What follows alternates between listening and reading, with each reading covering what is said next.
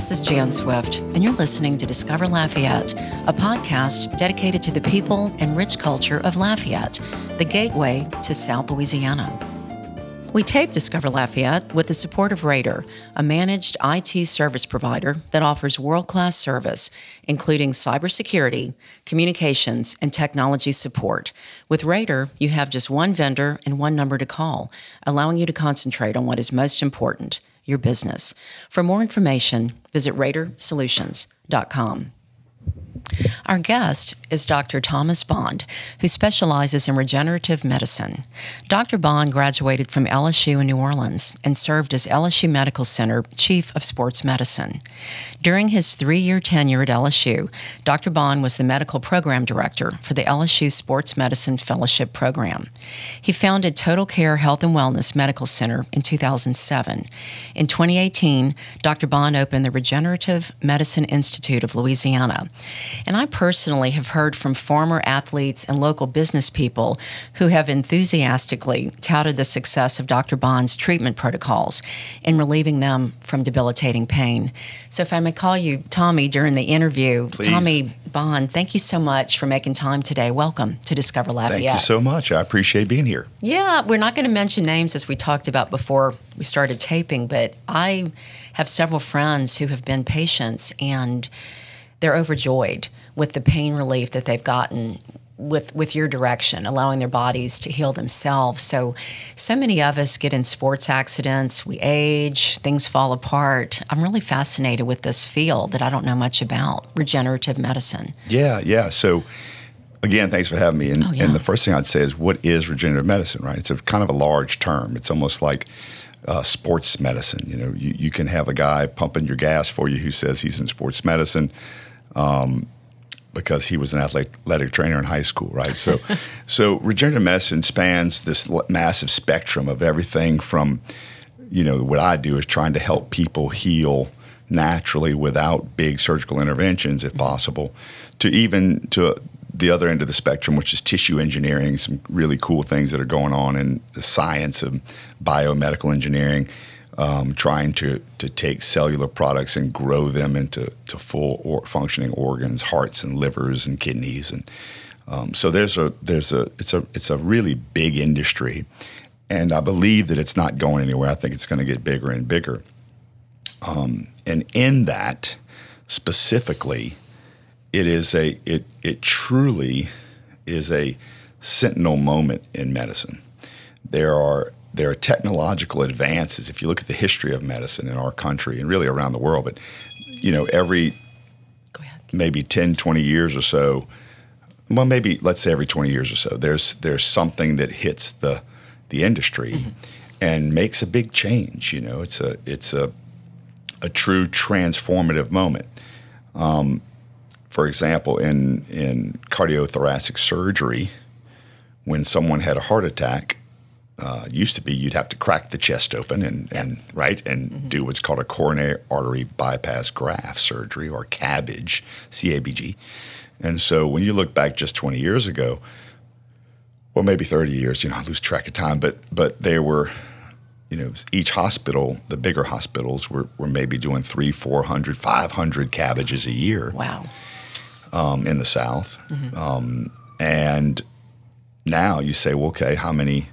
If we ask some of the local CT surgeons here, that they would say, oh, God, no, we don't do that many, right? We maybe do half, maybe, because of this new technological innovation called an angioplasty, right? So you all of a sudden had cardiologists who traditionally at that time were the guys and gals that did cardiology as a field of practice, but it wasn't interventional. They did medical management, they did diagnostics with echocardiograms and stress testing, and et cetera, which they all still do today. But what happened is, once you had a new technological advancement, then you had medical subspecialties that were becoming part of a surgical subspecialty, right? So all of a sudden you had interventional cardiologists that could now do less invasive procedures and and get to, serving a patient to avoid a massive surgery. The same or better outcome. Yeah. With less risk, I'm sure, of death or Exactly. catastrophe. Yeah. And morbidity. I mean, right. You crack your chest, that's probably not fun recovery. No. Whereas if you get a catheterization procedures, you're back at it in a week or two. So that kind of concept, when you look back over 100 years or so, is that you have technological breakthroughs in medicine, and things typically take a shift towards the better, typically. Not always. Maybe you have a mesh that didn't work or something, so it doesn't always work or end in a better situation. But that's what I see with regenerative medicine being. It's a transformative moment that is utilizing people's own body's ability to heal, and we'll get deeper into that. And then that way you can avoid major surgeries, the downtime after those surgeries, lost wages, return to work, opioid use. We've studied all these different parameters, and what we're showing is that, look, it's positive in all those realms. And so, for me, I stick mainly to orthopedics or musculoskeletal care. So the patients you previously talked about, that we've helped is say a knee injury or a back injury or a hip injury or shoulder injury that would traditionally go straight to surgery. Those patients were able to avoid that or avoid additional surgeries. Like, sometimes people have had 3 or 4 surgeries before they get to me. And then I think that was the case with one of my friends, just a football player that took a few 100,000 whatever hits back in the day, and you pay the price for it. Sure. So how, tell me how it works. Like, let's say somebody did present with incredible back pain, or, they come to you. How does this work? So let's just be clear that my training is in traditional medicine, allopathic medicine, MD medicine, if you will. So I trained at LSU, then went to North Carolina, and then did my sports medicine musculoskeletal fellowship at Duke University. And that, Duke would, at that time, was like, look, we're number one. We do traditional medicine. There was no talk of any type of regenerative medicine at that time. And so I was trained in the traditional sense of, you would start, say, with a back pain patient. And by the way I got into this is that this patient that we're talking about was me. Okay, so I played football, many sports, used to be an adrenaline junkie, racing mountain bikes, all these things. Gosh. And so took some after rough tumbles. 18 broken bones, 6 herniated discs, I finally got one big hit in a car accident and had some really pretty bad neck pain, and especially low back pain. And I was at Duke at the time, actually coming to interview for the chief position at LSU of sports medicine. I was down for that interview and was going in New Orleans, going to get some crawfish with a buddy, and we got in a pretty bad car accident. Sorry to hear that. And so I could have taken that as an omen, Yeah. That was, let's see, in 2002. May have taken that as a bad omen, but I just shrugged it off, and kept moving. Well, so I go back to Duke, and it's really starting to hurt now. So I did all the standard orthopedic, allopathic traditional treatments, anti-inflammatories, muscle relaxers, physical therapy, chiropractic, dry needling, which wasn't called dry needling back then. They called, and then you were in incredible pain. Epidural steroid injections and Medrol dose packs, everything that it's done today traditionally, but nothing worked, not even close to working. And I knew I had to find something because at that point, once we finished the injections, they said, okay, you got to have a 3-level fusion. And I know the data, and I knew the data then, I know it now, that, to have that type of massive procedure at the age of 30 would not have bode well for me in the future. So I knew I had to find something else and started researching. And that led me down the path of me getting regenerative medicine treatments And they absolutely helped me tremendously. Where did you find that people were going to this type of interventional treatment? Where were people doing regenerative medicine?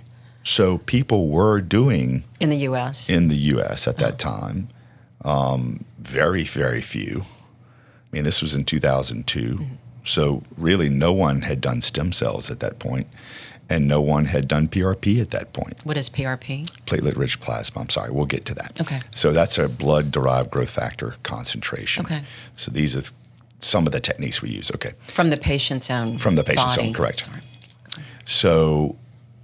So I went to Canada for Vancouver for a sports medicine meeting, and then from there met some other international folks that were doing medical missions, which has always been a big place in my heart, or something important to me. And so I decided to go down to Honduras and do some mission work with them, and actually got my procedure done in Honduras in an open air church. Wow. Safe? Had my well, Pretty safe? it was safe at the time. Although as I was climbing on the table, I was wondering, what exactly am I doing here? But I was with some wonderful docs and some wonderful anesthesia, great group of different people: anesthesiologists, orthopedics, neurosurgery, PM&R, and sports medicine. And we helped hundreds of people. And then what I was noticing is all the doctors are jumping up treating each other. And when you would speak with them, they'd say, "Oh, yeah, I traveled from Egypt so I could be treated." I mean, obviously, I want to help people, but I'd like to be treated too. And they wanted to learn, to share. Exactly. Yeah. And so, it's a different vibe when you go to a conference to learn something, and then the thing that you're learning, the doctors are jumping up and treating each other, volunteering. Please treat me, treat my knee. It sounds like the old days of medicine when, the beginnings it was where like people were trying to learn. Yeah, it was like really, and that's what it really goes back to, is a lot of these concepts were that was the standard of medicine before pharmaceuticals. Mm-hmm. Right. Right. So it's only until really big pharma really started getting their push in the 60s, 70s, 80s, is when they really started, hey, look, better living through chemistry. We've got a pill for everything. And if that gives you a side effect, we got a pill for that too, right? Well, what I've just noticed in my own body is that the standard wasn't working. And I go and do one treatment, and it's it. One treatment, and bam, I'm better. So they injected, explain what was done. So back then, that was something called prolotherapy. In 2002. Correct. I think it's actually 3, but it was prolotherapy using a dextrose solution.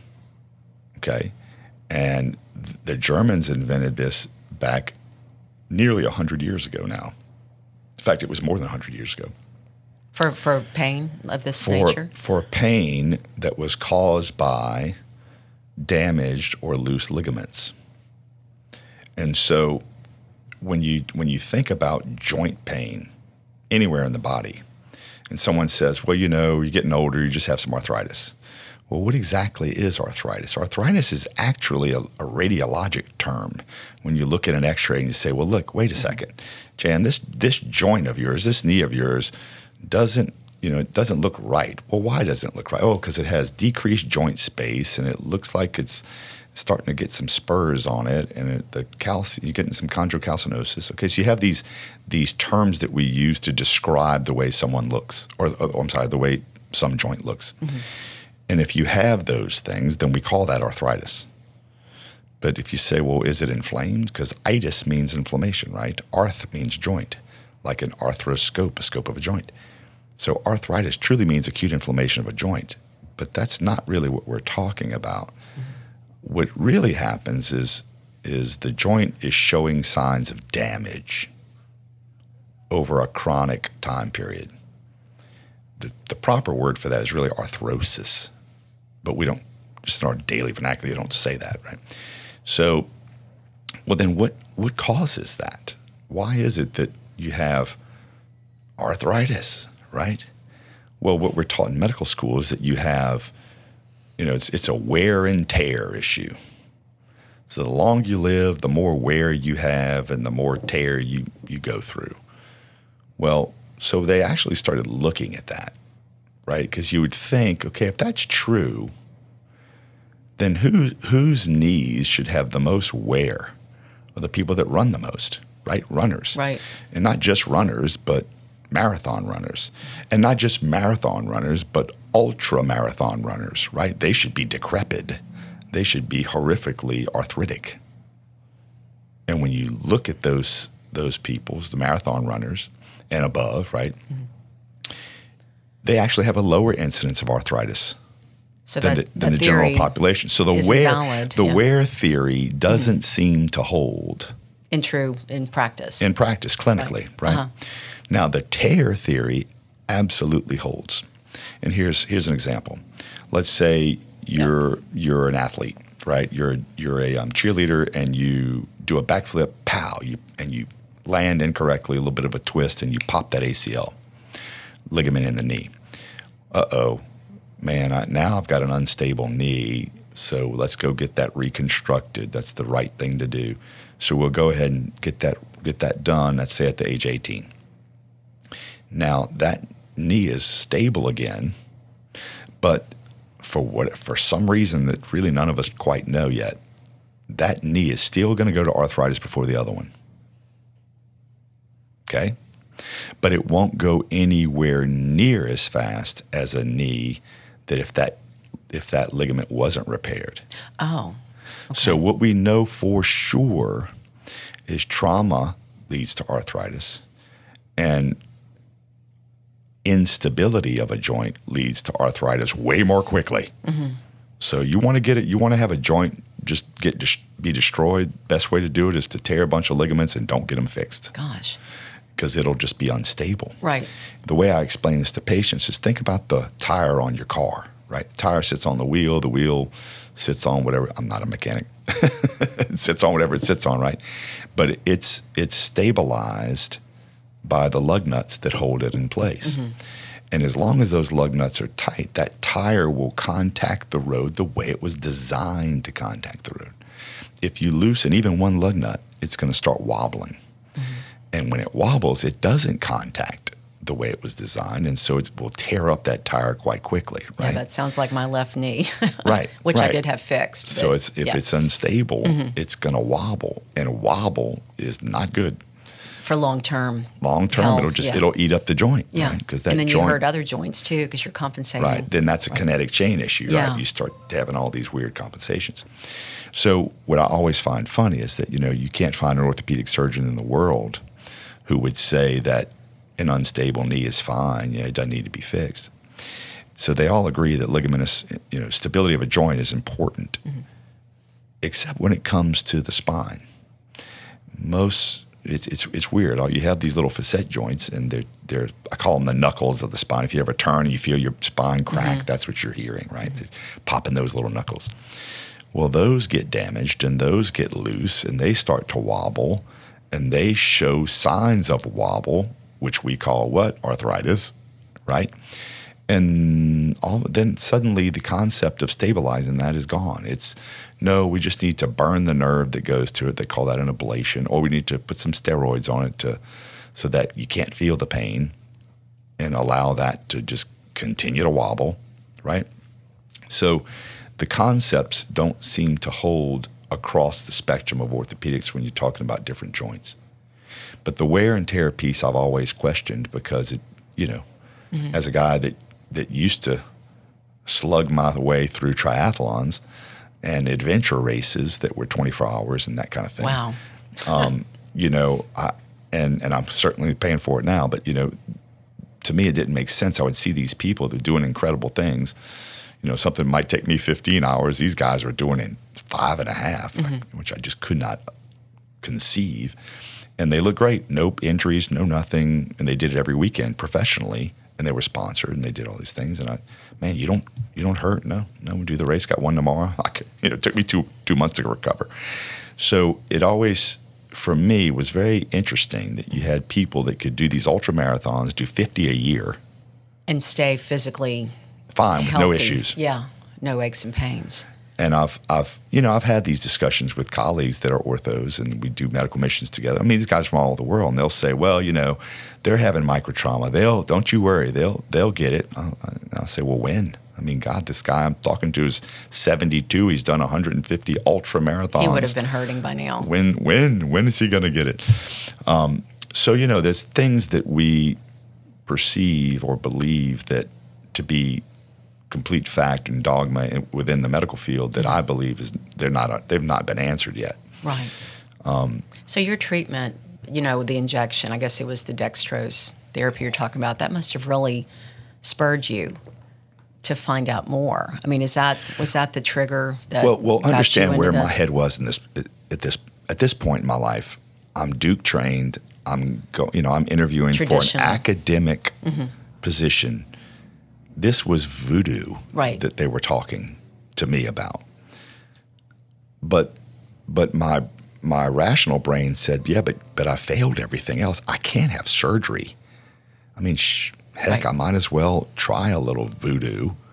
And the guy that I went down there with is a big sports medicine name, and he is fantastically brilliant. And I know he's not full of bull, right? I mean, I guess I don't want to give him away, but let's just say he was the team physician for a National Football League and an NHL team in the Northeast. He's a guy that I knew to be solid, and he said, no, this is what you likely need. It's incredibly safe, and I'll be there with you, and you can try it and see if this is, because it sounds like, looking at your MRIs and hearing what you've had, nothing has worked, you failed all these things, so let's try this. And I said, what else am I going to do? So I was very, very skeptical about it, and I thought, well, it's worst case scenario, it's just going to be a couple of sticks and it's going to maybe hurt a little bit, but it won't work. And so when it worked quickly and incredibly, it threw everything I knew just was turned on its head. Like just dextrose is sugar? It's sugar. Now, you say, well, sugar, what in the world could that do? Well, it can do a lot of things because it's a strong, depending on the concentration. If you put 50% dextrose on your skin, it'll eat right through it. Okay, so, and that's not just like sugar out of the pantry. So it's depending on the concentration of dextrose. And it wasn't just dextrose, it was combined with lidocaine and salt water at 0.9%, which is what your percent in your body is. But there was no side effect or risk, Zero. you're saying. Yeah. Well, there's always a risk with a needle going through skin. Always. So you put a needle through skin, there's always a risk of an infection because we're full of, our skin is completely full of bugs. But hopefully you've done your prep correctly and you've killed all those bugs and you let the stuff dry, you let the alcohol dry, you let the betadine dry, you do it the way you're supposed to do it. And we did that. We were in these imperfect conditions. Right. So we were extra careful about infection risks. But so you say, okay, well, how can the world, sugar water, that's ridiculous. That's placebo. Yeah. It does sound voodoo. Yeah. Well, placebo doesn't cause changes on MRI. Placebo doesn't cause changes on X-ray, where you see something that's unstable and then come back and look and it's stable, right, on follow-up X-rays. And so I spend a lot of time talking about prolotherapy because the word prolos means to proliferate. Oh, okay. Okay, so prolotherapy, again, started by the Germans in the teens, right around World War I. And they were the ones who mastered this. And it was for ligament incompetence. They did it in general surgery. They did it in all kinds of ways. And for all kind of things. But that was basically the mother of regenerative medicine. And the concept was that you could take this hypertonic solution of sugar and salt and lidocaine. Really, they use procaine. You could take this solution, which was more dense than the salinity of your body. Okay? And what that means is it would really upset your immune system. Right? It would be like taking salt in a wound, if you will. Right. It sucks the water to it, and by sucking water to it, it kills the cells that are around it. Okay, and you say, well, God, this doesn't sound good, Tommy. Well, if you take that needle and put it right at the spot where the ligament meets the bone, that's where the stem cells live. And when you would put this solution there, it really upsets those cells because, it's like someone throwing salt in a wound. Yeah. And so these cells proliferate like mad to fight whatever. To protect themselves. Yes, to fight whatever this invader is, right? And so you had both the needle. The needle is a mechanical disruptor, and then you had the solution, which is a chemical disruptor. You had like a double whammy to this little tiny section of ligament. It's causing incredible pain. Yeah. Yeah. And it was the ligament laxity that caused the joint to move. And so now you have these stem cells would go ballistic, and they would come in and basically notice the unnoticed. They would notice the ligament damage and start repairing it. That would cause that ligament to reform and proliferate new tissue. Did you hurt when you got that shot? Did it hurt going in? Was it stinging? The solution? Well, it was your typical. Epidurals are never nice, Well, you numb the skin, right? And what I notice now is when I numb the skin, of course that's no good, but you wait a minute, let it numb, and then the needle touching that numb spot doesn't hurt. But as it goes down to the target, it's got to go through many, many layers of tissue. And the longer you have pain, the more the pain is in that interval tissue. And you say, well, wait, what in the world is he talking about? Well, one of the big issues of today is that doctors don't examine their patients good enough. I mean, really examine them with their hands and poke and prod and palpate up and down these areas to find tender points. If you look at an MRI and it says, oh, she's got a L5 herniation, that's the problem. Well, is it? It may be, it may not be. I always tell patients you're allowed to have more than one problem. And most of us probably do. We all do. It's rare to have a really specific one little spot problem. So as they were going in, as they were injecting me, this was a relatively chronic issue for me, most likely, and it sure did hurt on the way down. But when they got to that spot, and for me, it happened to be the L4-5 facet joint. When that needle hit that spot, I knew right away that that's it. That's what I've been feeling. That's what has been killing me for well over a year. And as soon as they injected, I knew that was the spot. In my mind, I thought that only God and I know that spot. Was it so bad though you wanted to scream, or just that they found the source of the? No. It was just like I was. Again. They got it. They nailed it. They nailed it. Yeah, I was like, this is. Again, I was basically gonna be the one guy that we're gonna prove these people wrong. That it wasn't going to work. Right. It wasn't going to work. I mean, this is voodoo. This isn't. If Duke doesn't teach it, then it's not real. Obviously. Yeah. Because Duke's number one, of course. Of course, my wife, who's a Carolina girl, would say absolutely not. But people always ask us about that. How do y'all stay together? So it was 2 nights of the year that we kind of sit on different sides of the couch. Tiff. Yeah. This year Duke won, by the way, just to let you know. So you got your shot, and then. How long? Like we said, it didn't take long. How long? Well, I was stiff for about a week, and my friend said, "Just let me know how that goes."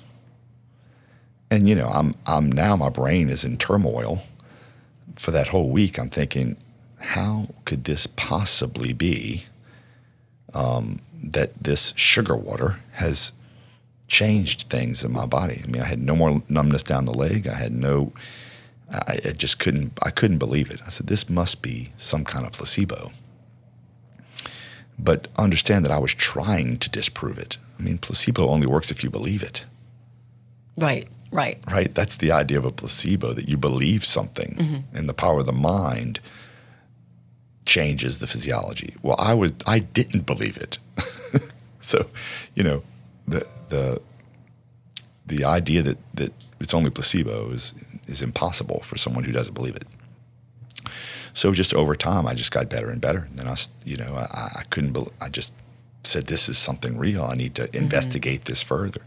And understand, during those 2 weeks, I went for 2 weeks, we would work from 7, the clinic would start at 7 in the morning, and we would finish around 6 at night. So you're on your feet all day, And weren't then- really resting. Right. Yeah. We would eat dinner, and then we would go to lecture till 11. It was super intense, and I will credit the man who one of the most brilliant physicians I've ever met, Carl Osborne. And Carl, this is a guy that knows every muscle, every ligament, everything by heart without looking. He could just rattle it off to you and understands the physiology, understands where to inject.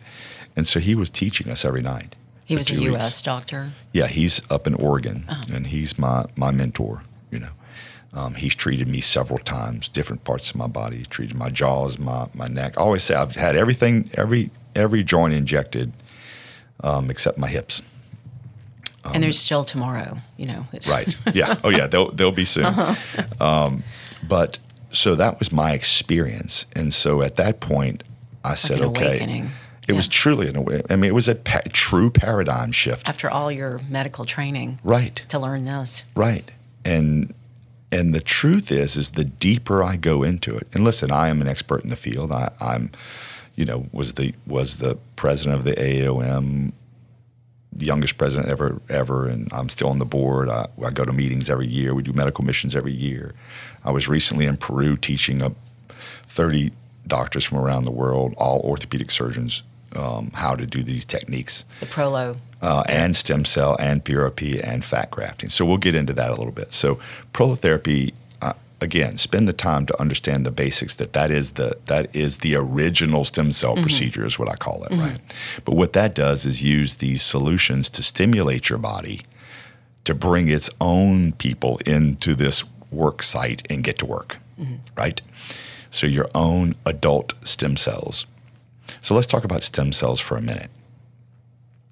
So there are many types of stem cells.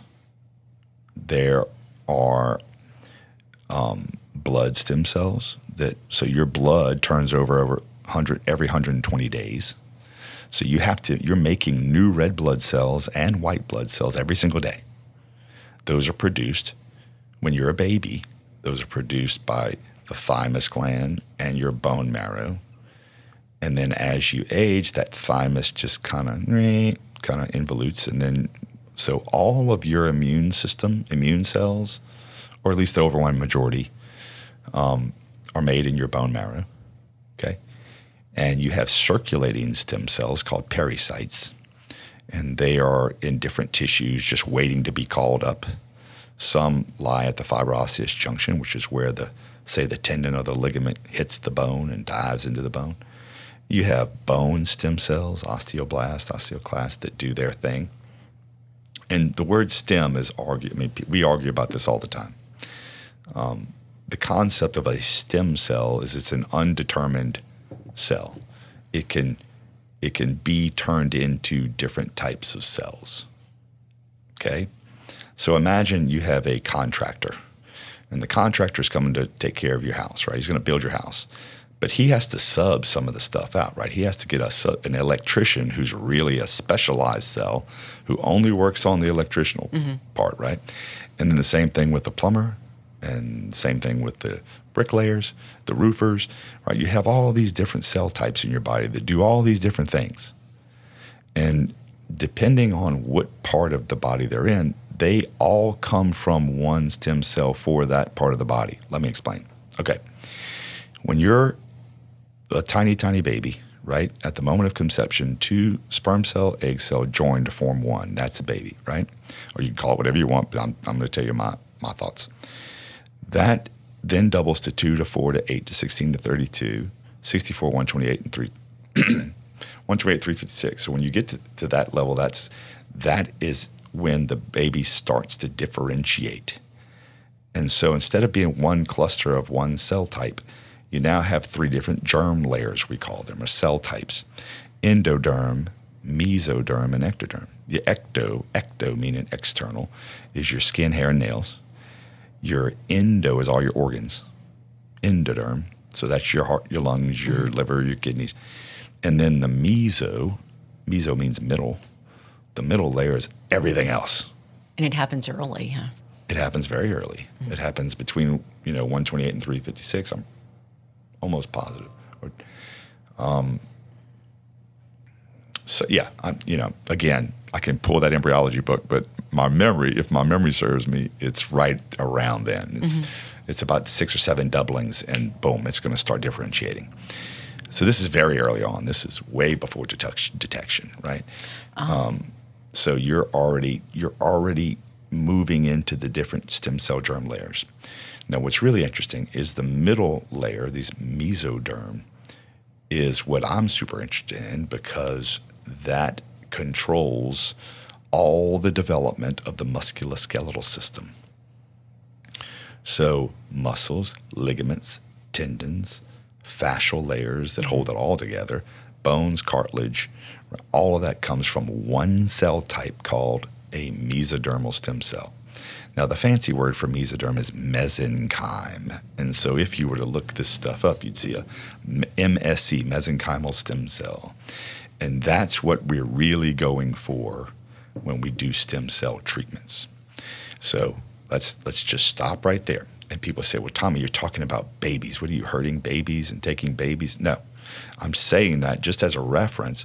And as we grow, it's how the body develops. You differentiate, and the body develops into these 3 different layers. And then as you grow, those layers determine all those different organ types. So we're just bigger, but it's the same process. We're just way, way bigger. Yeah. Now, as adults, we don't produce as much stem cell, like the mesenchymal stem cells as we used to, because we're kind of done. You should system. Be, right? Yeah. You're not growing any taller. Now, every time you work out with weights or walk on that treadmill or do whatever it is you're doing, you're going to kick in some pericytes, and they'll say, oh, look, he damaged or she damaged some tissue here. She broke down this muscle doing that body pump. Let's go ahead and create some more, right? So you have that ability. And again, mainly by the bone marrow proliferation. So that's what we do. What I do here is we utilize the individual cells of your patient. That's right. That's called auto self. Like an automobile is a self-driving vehicle, right? Or it's a self vehicle. You're moving yourself, really, is what it means. So autologous is what we do here. We use the patient's own blood and bone marrow and fat, right? We use those to get either cellular material or growth factor material. Now let's get into that a little bit. So your blood has a cell type called platelets in it. And the platelets, you may know, are involved with clotting. So if you cut yourself, right, and you start bleeding, you don't have to think like, oh, God, please clot. Mr. Platelet, get over there and do it. No, it does it on its own, right? And you don't even have to worry about the cut. Your body will heal that. It will absolutely heal it, make it pretty, right? Done. Now, you say, well, yeah, Tommy, but it's different in different people, right? So the more comorbidities you have, like diabetes and obesity and hypothyroidism, or if you smoke, all those things really take a hit to your immune system. So then you don't heal as well. So it might take a little longer, but eventually it'll heal itself, right? And you don't have to think about it. That is your immune system at work. It's a miracle. It's a miracle. It's an absolute miracle, right? The whole thing. It's just crazy. Right. That's why I love it. I'm so passionate about it because it's truly a universe. We're all a universe unto ourselves. And when you were talking, all I could think of was I can see how you value life so much because you've learned how early we form. Well, absolutely. It's just such a beautiful miracle. No, it's and the overwhelming majority of pregnancies end in spontaneous abortion, right? Oh, they do? Oh, God, yeah. I mean, because Because the baby is just not quite right. Oh, yeah, just not right. I mean, most. I didn't know that. Well, we spontaneous, an SAB or a missed abortion, that happens all very, very early on. Anyway, not to get on that subject, right? That's a whole other subject. But it's important to mention because these cell layers start very early, and so then you get to be an adult, right? And what the main thing that we do here, as far as a regenerative medicine technique to help stimulate the person to heal, is what some people call PRP, for platelet-rich plasma. I really don't like that acronym because it doesn't tell people exactly what it is. I mean, what is that? If you don't know what platelets are, then you don't know what that means. If you don't know what plasma means, you don't know what that means. Mm-hmm. So back to the platelets. They, within them, have growth factors. So the platelets show up at the scene of the cut and the tissue damage, and they release these growth factors. And there are many, many different types of growth factors. But the growth factor's main job is to do two things. One, pull in these stem cells, or these circulating pericytes, or I should even say immune cells, right? Pull in these immune cells so that they will come and start getting the job done. It's the cells that actually form new tissue and close the wound, right? But the growth factors are critically important in trying to tell those cells what to do. Now, none of us really know, and I've been doing this for 20 years, and I can tell you that we really don't know. We argue at every meeting, every single meeting we go to, we all argue because there's new things that we find each year, new kind of ideas that, well, wait a second, we what about that growth factor? That one looks to be much more important than we thought last year. It's, because this new study shows that, hey, if you just put that one in, the cells go crazy and they really do the job. They do the job, right? Yeah. So maybe that one's more important than the other ones.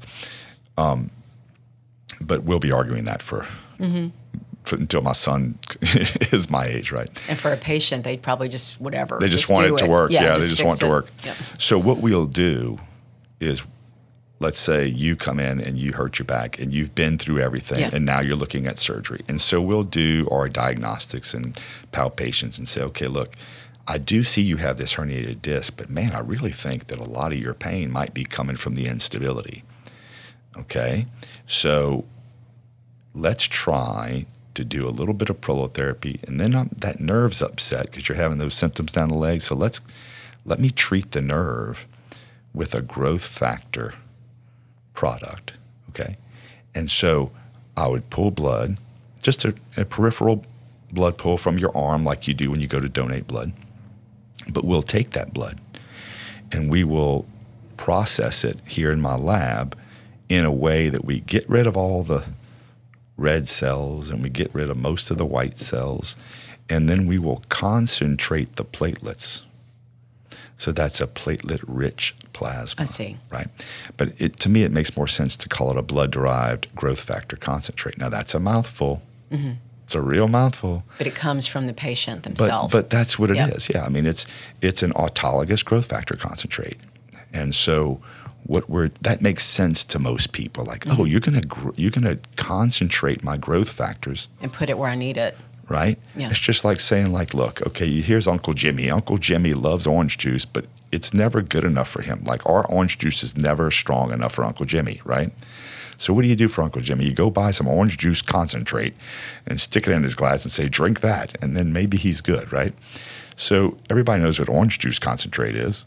It's just really concentrated orange juice. So if you have a growth factor concentrate, then you're really going to concentrate these growth factors that normally can heal a situation, right? You say, well, some of my more astute patients will say, well, Tommy, why did I tear my rotator cuff and it's not healing on its own? Yeah. Well, it's because the tear is either too big or you're not letting it heal. Mm-hmm. You're not giving it the proper time and stimulus to heal, because our social schedules don't coincide with our immune schedules. Right. Right? We're all too busy to chill and let the body try to heal, right? Yeah. For the most part. So smaller tears, you're probably tearing stuff all the time and your body's taking care of it. Mm-hmm. But when it can't do that for whatever reason, tear's too big, etc., then we can concentrate these growth factors and go under direct image guidance. I use ultrasound in the office or fluoroscopy in the surgery center, and we'll go to these spots and put this concentrated growth factors, in that area to try to help it heal. So that's the basis for what we do. Even with a large tear? Sure. Okay, because I know you were saying earlier about instability and sometimes you have to fix things. Oh, absolutely. Yeah. And in this, like let's just take that ACL, right? So if you pop an ACL and it completely pops, like imagine a rope, right? If you had a rope that was stretched between two trees and you tore it and it frayed a little bit, right? But it's still intact. Okay, that you might be able to, that we could fix. But not like a total. But if it pops in half and half is on the ground over there and half's on the ground 10 feet away, you got to sew it back we together. call that retracted. It's retracted away from each other. Mm-hmm. So the best way to do that is to either sew it back together or just replace it with a new one. And the surgeons are experts at that, right? Yeah. That's what they do and that's what they're good at. My big issue is when it's frayed. And if it's frayed, it seems to me that, God made it. And if we could get it to just keep, if we could keep it and make it function well again, then that would be the best option to me. Right, just like the cut you were talking about. If, you heal, right, you can heal internally also. Right. And nobody really wants surgery. Well, if, again, an ACL rupture, I just had one last week and she did not want surgery. And I said, you need to have surgery because I nor anyone else is going to fix this thing. It's flat. I call it flapping in the breeze, right? So if you have these two ends that are flapping, we can't bring those back together. Mm-hmm. But if you tear and you have maybe an 80% tear like this, then we can feel that, hopefully. There's no guarantees, but we have really good success with that. So how is this perceived by other sports medicine professionals? Like, we were talking before the interview about stem cells. People start thinking you're taking things from babies. Correct. But you're letting the patient heal themselves by using their own physicality. Like you're not using other invasive means, right? Right. 2 points there. One, how is it looked at by the sports medicine world? Well, the open-minded people see it for what it is. It is not a panacea, but it can certainly help some people. And so I have several surgeon colleagues, not in this town and not in this state even, that are absolutely utilizing it in the right patients. Mm-hmm. But they still do tons of surgery because they happen to see a segment of the population that really needs surgery, right? But, I have a buddy in Dallas that is an orthopedic, and he will utilize these techniques first and foremost if appropriate, right? If it's appropriate, if you have a partially torn rotator cuff, then it's appropriate to try these techniques first. In the normal situation, maybe there'd be some other situations that you wouldn't want to do it. But anyway, so that was the first part of your question. And then going back to the question of autologous procedures versus allopathic, or not allopathic, but allogenic. So that word allogenic, allos means other. And so sometimes, let's go back to the ACL. If you tear an ACL, then sometimes they'll use a cadaver ACL, okay? And we call that a graft. And that's an allogenic. It's somebody else's, right? But that's used in medicine often for different surgeries, and that's someone else's graft that you use to stabilize that situation. And so, allografts are used very often in medicine. Now, one of the things that gets a little bit tricky, and this is where people get thrown off, okay, is when you talk about stem cells. Again, think of it as your own or other. Okay. So autologous or allo, right? Now, if I tried to give you my stem cells, that would not work, okay, because they're predetermined for me. Mm-hmm. Even though they can change into different cell types, but they're mine. For your body. Right? Yeah. So what has happened in the past several years is we began looking at birth tissues, okay, not babies.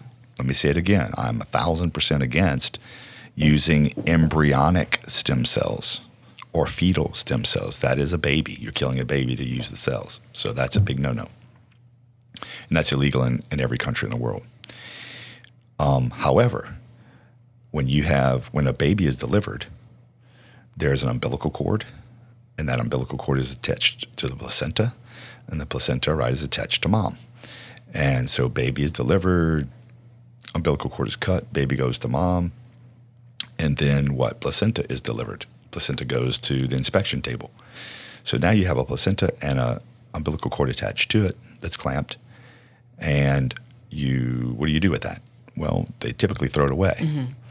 But many years ago, okay, post World War I, when we had soldiers that had terrible burns, you know, when you have a large burn, your body can't close it, and you can't skin graft it if it's too big, right? So we had a lot of really messed up soldiers back then. And what they started doing is they would take the covering of the placenta called the amnion, and they could use a massive, 12-inch covering and wrap it, take it from the birth suite over to and lay it on the burn. And lay it on the burns, and it would heal. Was that in the U.S. or was that around the world? That was in the U.S. Okay. I wondered if the Germans were involved in this too. Well, they probably started it, but they kind of have done everything in medicine early on anyway. But that was the first. If you really research regenerative medicine, depending on what your definition is, actually, mm-hmm. the ancient Egyptians used to pin horses, and they were probably the first ones. That's going to have to be a whole nother segment, right? Because I find that super interesting. It still happens today, actually. Pinning of the Achilles heel of the what we could call an Achilles, basically. I think they call it the hock.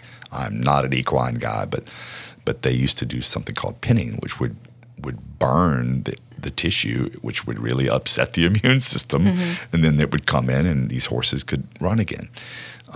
Aristotle used to take a hot poker and burn the anterior shoulder of javelin throwers. And it was effective? Yes. So it's the same thing you're talking about. Right. The body's just trying to heal itself. Trying to heal the body. Now, I would argue that those are examples of trauma, mm-hmm. and you're causing scar tissue versus proliferating new tissue. Right. So your patients don't have to worry about this. That's right. We don't use sclerotherapy. Mm-hmm. We don't use sclerosing agents that damage tissue. Yeah. We use agents that heal tissue. Okay. So back to the idea of cells. So allogenic grafts we can use from placentas, placental coverings, mm-hmm. and umbilical cord. That would be discarded otherwise. Yes. Okay. In fact, I have a company here in town who actually processes those and sells, appropriately processes them and sells the grafts for burn patients and for wound care patients. I'll digress on that, but the concept is that this is where most of the population gets very confused, is when you have an amniotic product, an umbilical cord product, a placental product. So I'll break it down real easy. All of those products are considered to be basically growth factor products, okay? Except the umbilical products. The umbilical products, and there's a real big argument right now about umbilical cord products because umbilical cord is full of stem cells. But here's the problem. Before you can put anything into another human being, medically, it has to be sterilized, obviously, right? Mm-hmm. So you can't do what they did in the 20s and 30s where you could have a baby be delivered, you take the placenta and run over and put it on some soldier, right? What if the mom has HIV? What if she has syphilis? What if she has gonorrhea? You obviously can't do that. So now things have to be sterilized. And when you sterilize something, you usually kill all the cells.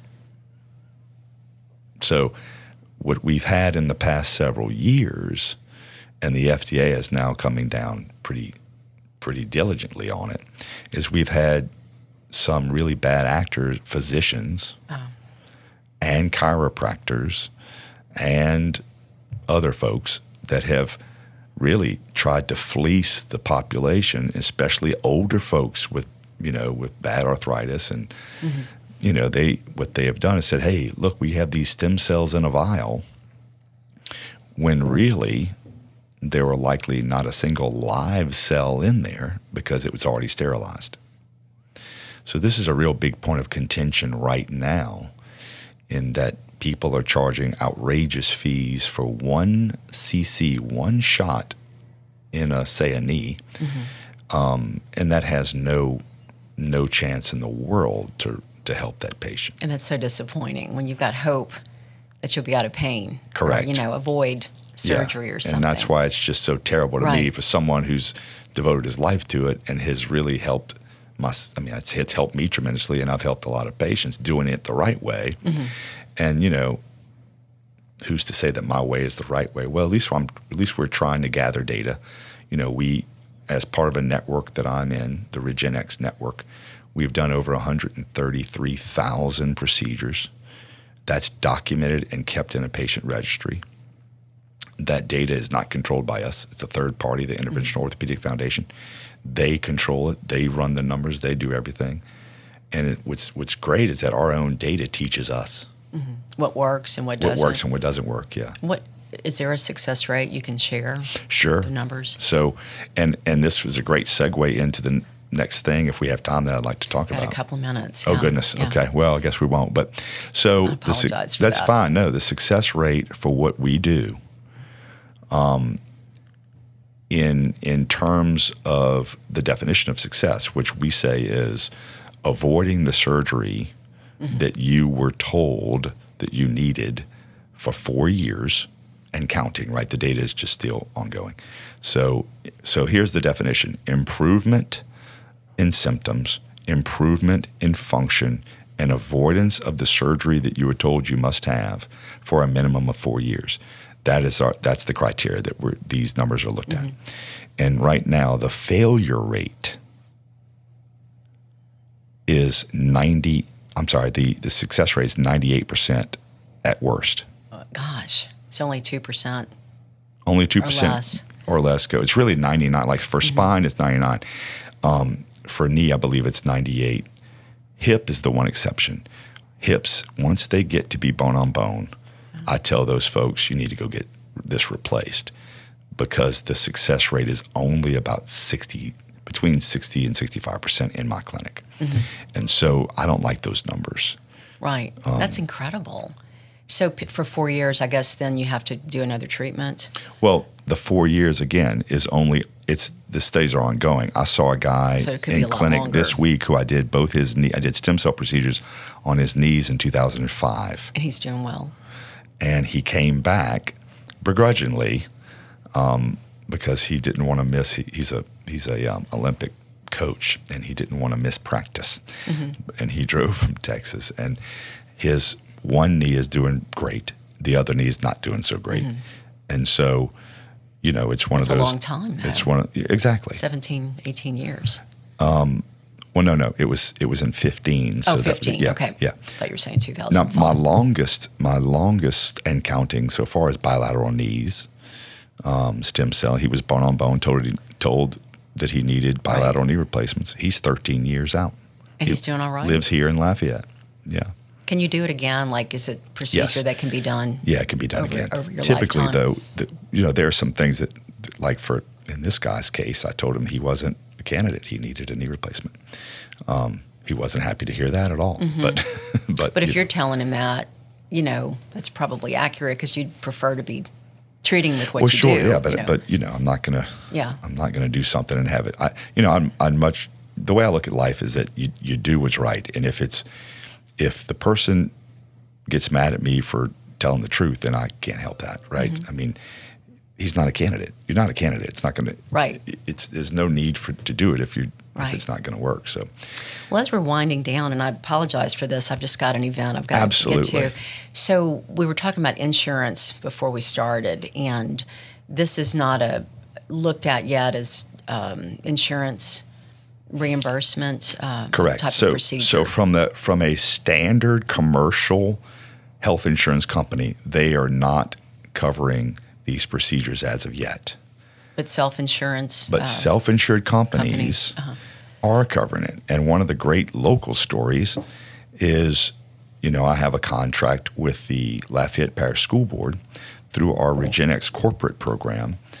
And so patients who are listening out there that are coaches or retired bus drivers or cafeteria workers or teachers, of course, can utilize this program and have it paid for. So you can get stem cells. You don't have to get surgery, and maybe you don't need stem cells. Maybe you just need growth factors. But you can have the consult and the procedure paid for through your insurance because our program has proven to the school board to save them hundreds of thousands of dollars every year. I don't believe I shouldn't say what the real number is that we've saved, but the idea is it's not just about the money; it's about the patients, and the patients quality of life. Yes, they've avoided big surgeries. I'm thinking Right. of one lady that is a wonderful person, and she plays tennis, and that's really what she wanted to do. And of course, with a big 3-level fusion in her low back, she wouldn't be ever playing tennis again, most likely. And so for her, it's a game changer, So that's one of the things where I see you were asking about insurance. And I believe that the self-insureds will more and more, and look, we sign them on every day. I mean, we just had a patient yesterday who works for Gulf Coast Bank. They're one of our clients. We have companies in Baton Rouge and New Orleans that are our clients. So the bigger self-insured companies realize that this current state of affairs in commercial health insurance products is absolutely unsustainable. Absolutely 100% unsustainable. Everybody knows it. Everybody talks about it, and no one does anything about it. So you're just quietly going about your business and treating people. I have hard enough time keeping up with my schedule with my 3 boys and my wife. So what I'm trying to do is just focus on every patient, one patient at a time. Mm-hmm. And this thing will grow. The patients will demand it. That's what I've watched over 20 years. And it's the same patients. The patients will demand different, alternative, integrative, whatever the word of the day is. But what they want is something that works. And traditional allopathic healthcare overall isn't working for a lot of people. So you think like 50 or 100 years from now, this would almost be laughable. It seems like people look back and say, what were they doing? Oh, Why were I there think so many 50 surgeries? years from now, we will absolutely, it will be insane. We will think of what we've done today as being insane. Like cutting people open for no reason. They'll be like, that's just, I can't believe we did that kind of stuff, Yeah, that's why I wanted to have you on. I just was so fascinated with my friends' stories because I hadn't heard of this. And you treat other people too, like you have a wonderful physician assistant, Ashley, who, she treats women and I would for all love types to plug of her. things. Ashley is fantastic. Great. And what, she is the cog in this machine that helps all of our patients' immune systems. And, you might think of it as, well, it's just hormones. Well, hormones are critical in the immune response, and this is why one of the reasons that older people tend to get more sick with certain things because they're not as immunocompetent as they once were. Right. And so things like nutrition, exercise, hormonal balance, even stress, these things are critically important in healing. I think we all saw that during COVID, right? Right. I mean, the young athletes didn't get sick, didn't get hit that bad, right? But when the whole population was not doing so great. And, we're not doing that great. This is just reinforces. Not in the U.S. No. Yeah. I mean, Right. It reinforces the idea that our system of healthcare delivery is not focused on, okay, like, hey, it's not about how many hamburgers you're eating, but how about every year you get on that treadmill and we're going to see where you are, right?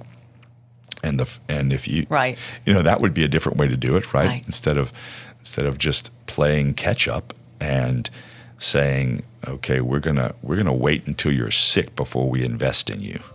Right. Well, you're kind of behind the ball at that point, aren't you?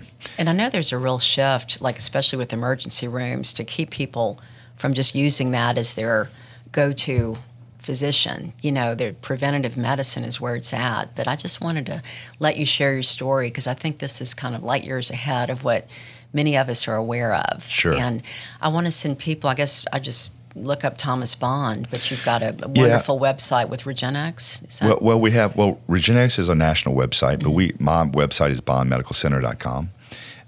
Right here on South College, 1101 South College. Yeah. It's a Convenient. pretty centrally located place, I think. Yeah. I mean, I think the dynamics of Lafayette seem to be shifting, maybe moving a little south and it moves a little north, Kind of smack dab in the middle of it. I think we're kind of right here. So we're easily reachable if you could get through the Lafayette traffic. Right. Well, it was easy to get here. But yeah. I want to thank you for your time and sharing your story, what led you here, because that lends credibility to it. Like you were desperate for help and you got it. And I want to thank you for what you're doing. Thank you so much. No, I appreciate the time. And there aren't many of you, right? You're looking at them. In the state? At least in this state, yeah. Yeah, we're lucky here in Lafayette. Well, I think so, and I appreciate the thinking, But again, what I'd like to close and say that is what we do is just try to help people, and it's we can help some, we can't help others, but the one promise that I will make, or even better than a promise, is a guarantee, is that you'll hear the truth. So when patients come to me, I tell them the truth. Sometimes they don't like it, but it's the truth. So we can either help you or we can try to find somebody that can't. Right. But I appreciate being on and it's my pleasure. Loved it. This is a great experience. Thank you, Dr. Thomas Bond. Thank you so much. Thank you for being on, and I want to thank our listeners for your loyal support. If you haven't, please visit discoverlafayette.net, where you can find Dr. Bond's interview along with about 300 others. And if you haven't subscribed yet, please consider doing so. I want to thank Raider for mixing our tape, in particular Jason Sikora, who makes it sound so professional. Thank you for listening. On behalf of Discover Lafayette, this is Jan Swift.